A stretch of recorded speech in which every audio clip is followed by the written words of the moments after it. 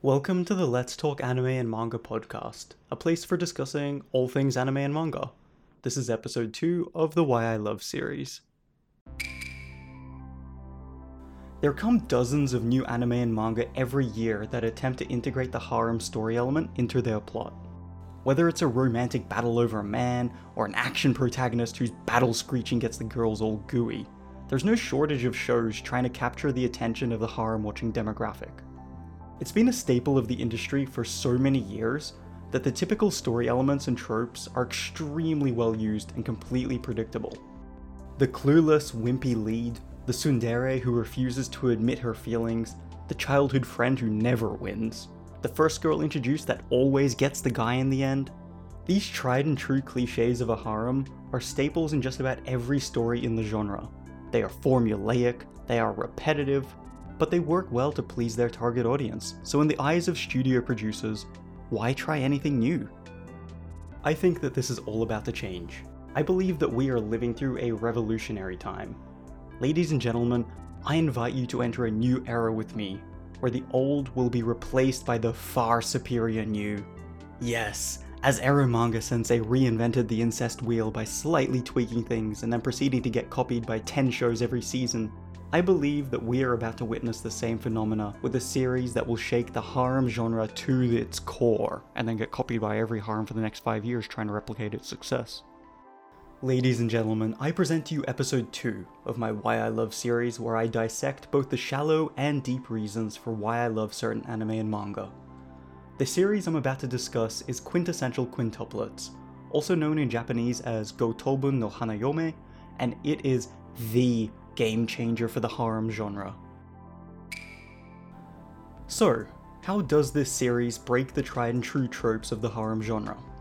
Well, the tsundere is the most forward with her feelings, the first girl introduced isn't even in the running in the battle over the man, the lead MC isn't clueless, he just doesn't care until about chapter 100, and most importantly, spoilers in 3, 2, 1. Best girl wins! Yotsuba! Yotsuba! Yotsuba! That's right, in a redefining moment of the harem genre, the childhood friend and best girl actually wins. But wait, why am I so excited about the resolution of some random high school-based harem? I haven't even been a fan of this genre for a solid 7 years. So just why exactly do I love this series so much? And why do I care so much about Yotsuba's success? When and how did I become so emotionally invested in a show that has a plot summary which could easily be waved away as just another trashy harem reboot? Was it just that it broke tropes and felt a little bit fresh, or was it a lot more? I needed answers to these questions. I needed to figure out why Gotobun was so enjoyable, and why I felt so emotionally connected to the outcome. 34-second plot summary. Boy gets good grades, boy meets dumb girl, girl has 4 sisters, boy tutors 5 girls, secretly some girl met boy long time ago, 4 out of 5 girls love boy. Girls are tsundere Nino, shy Miku, ara ara Ichika, genki girl Yotsuba, and idolot Itsuki. Shy girl love first, tsundere love second, ara ara love third, genki love always, and Itsuki love eat. 3 girls very forward with feelings about boy except for Itsuki who love eat, and Yotsuba who hides love from all because she wants selfish and hurt sisters. Girls force boy to make decision, boy confess to Yotsuba, Yotsuba confused but really does love boy, ship sails into the sunset. So now that I've caught you up with 114 chapters of manga while skipping 0 details, it's time to dive a little bit deeper and discover what themes and reasons caused me to care so much about Yotsuba's victory and led me to absolutely adore this series. What does it mean to be honest with your own feelings? Expanding upon this, what does it mean to act upon your feelings when these actions would conflict with the way that you have deliberately chosen to think about and live your life? In order to answer this question, I'm going to deep dive into the character of Yotsuba and how these themes are represented through her series-long arc.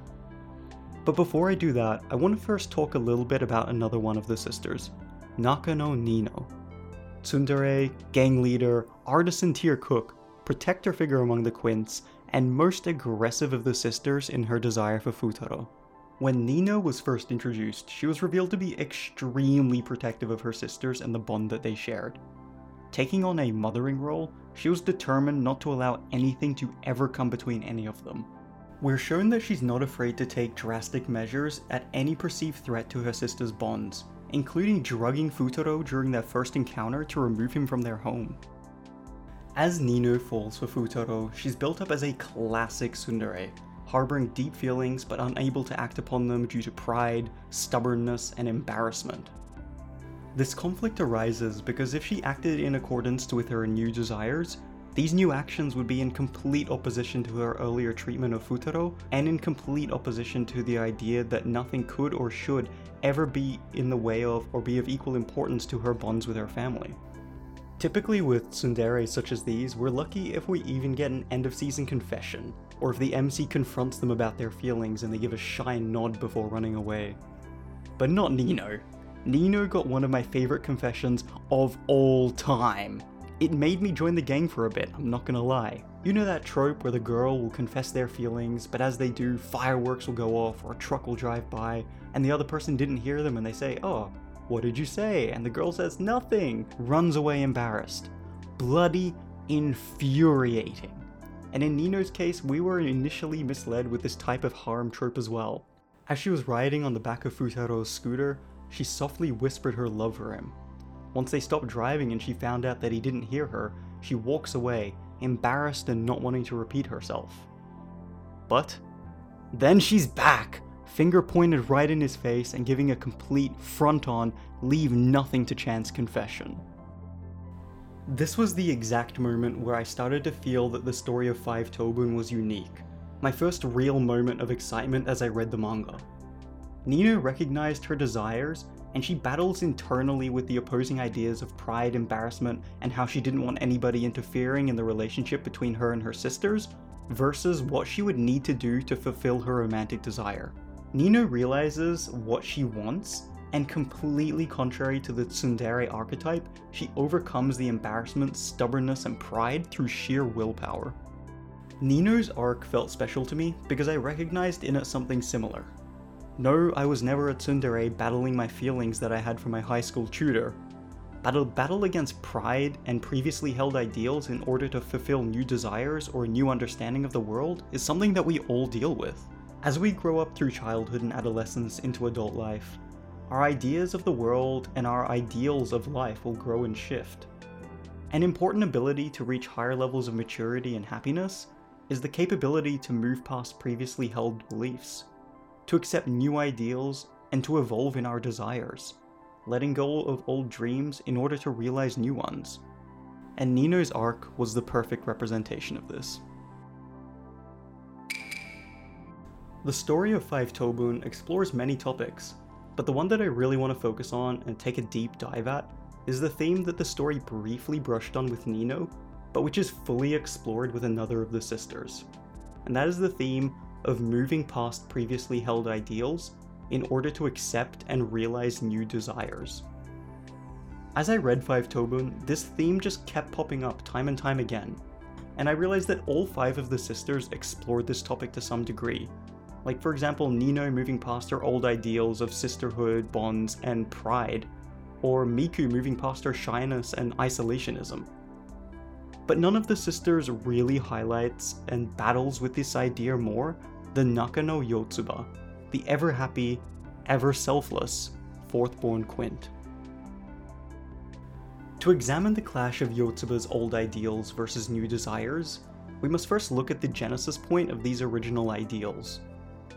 It's no secret that the Nakano sisters are academically challenged. After all, their academic capabilities, or lack thereof, is the entire premise for their interactions with Futaro. And in this regard, none of the sisters can surpass Yotsuba. Her test scores were consistently the lowest among the 5, falling so low that it caused her expulsion from the school that the Quints were attending prior to the main events of the story. Upon hearing of Yotsuba's expulsion, and that she would have to move to another and less prestigious school, her sisters didn't want her to be alone, and they all voluntarily withdrew and moved with Yotsuba to this lower tier academy. This series of events gave rise to a huge amount of guilt within Yotsuba. She felt as though her failure caused her sisters to have to attend a worse school and potentially damage their futures. Vowing to never cause trouble again, Yotsuba began to act in an ever more selfless manner. Whilst she was always willing to assist others, it got to the point that she would never reject those who desired her help. She'd always seek to support those around her, even if it came at great cost to her time, desire, and physical health. Yotsuba ended up prioritizing these desires and situations of others around her more than herself, and in complete disregard to what she actually wanted. And thus, we have the Yotsuba of the main story, a girl racked with guilt, who now lives with the ideal of absolute selflessness in order to never repeat the events of her past that caused detriment to those she loves. Another factor of Yotsuba's personality is her go-get-em attitude, her high energy, and her spontaneous approach to decision making. Knowing these things, can these aspects of personality live together within a person? With this combination of factors, how would we expect Yotsuba to respond if she harbors love for a man who is also the aspect of desire for 3 of her sisters? The combination of Yotsuba's act first, think later attitude in regards to her desire for Futaro versus her determination to suppress these desires feels so real to her character. Her desires build up like pressure in a tight container, building and building until they finally burst through a gap, only to then be tightly resealed. To give some examples of this, take her initial confession to Futaro. It comes out of nowhere, and then she rapidly seals her desire back up and passes it off as a joke to avoid the situation.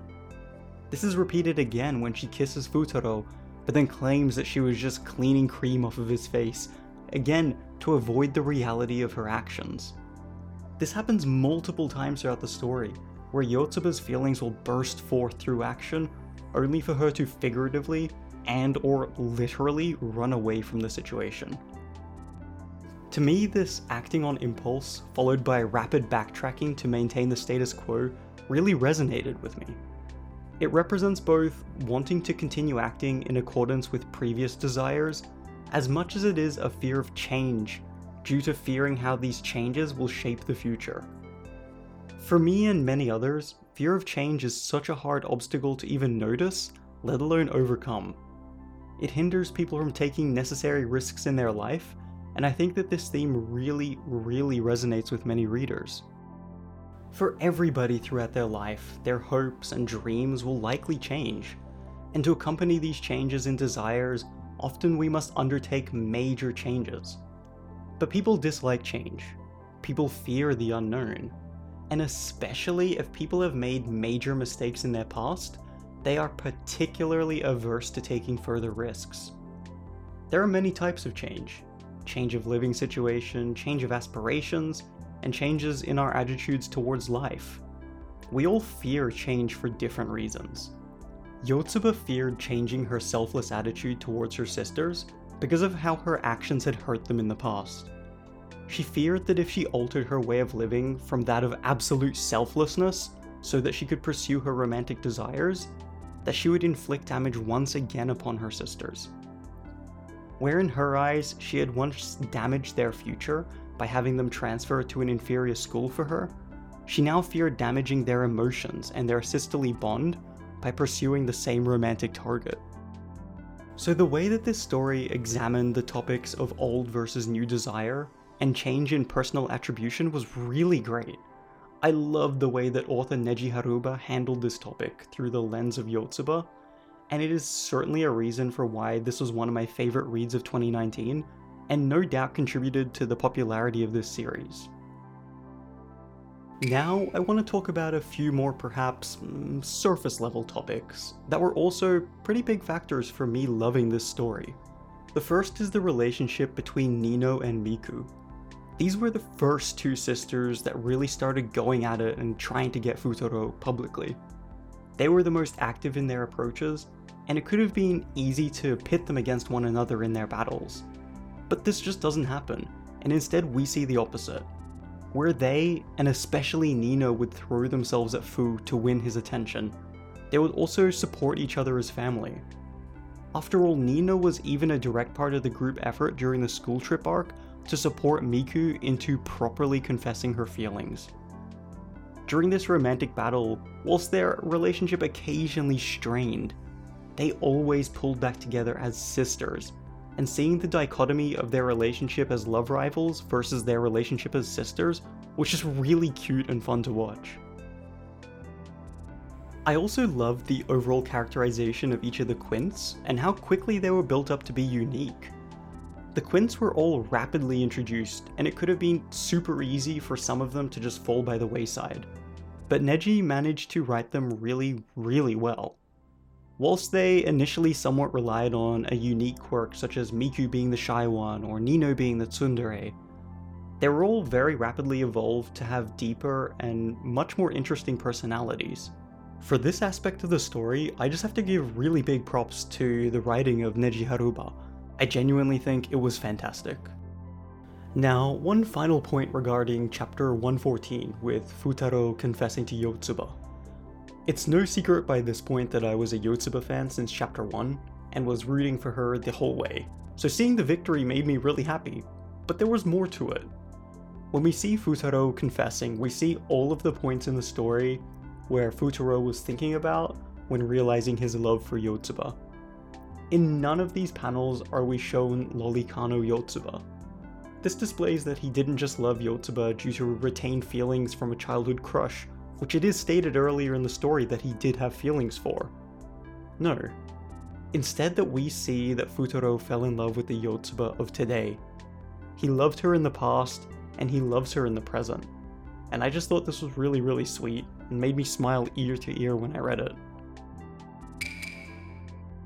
With all of this said, I think it's clear why this story is so popular, and why it resonated with myself and readers. Through its trope-breaking characters, to its exploration of deeper themes that people struggle with, the story is really fulfilling on multiple fronts. Overall, as this story comes to its close, it is definitely one of my favourites of the year, and I don't think Neji will let us down with the final chapters. I expect this to be a long-standing member among my top-rated manga, and I hope you all enjoyed it as much as I did. This brings us to a close here. If you have thoughts about the ending, or about this discussion, please let me know in the comments below.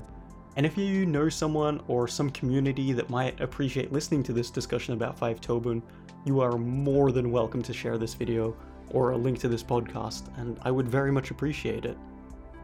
If you're watching on YouTube or listening via a podcast app, subscribe so that you can keep up with all future weekly/fortnightly releases, and join my Discord, links are in the description. Until next time, wherever you are, enjoy your days, enjoy your nights, I'm heading off. I thank you for watching, and I will hopefully see you all again soon. Bye.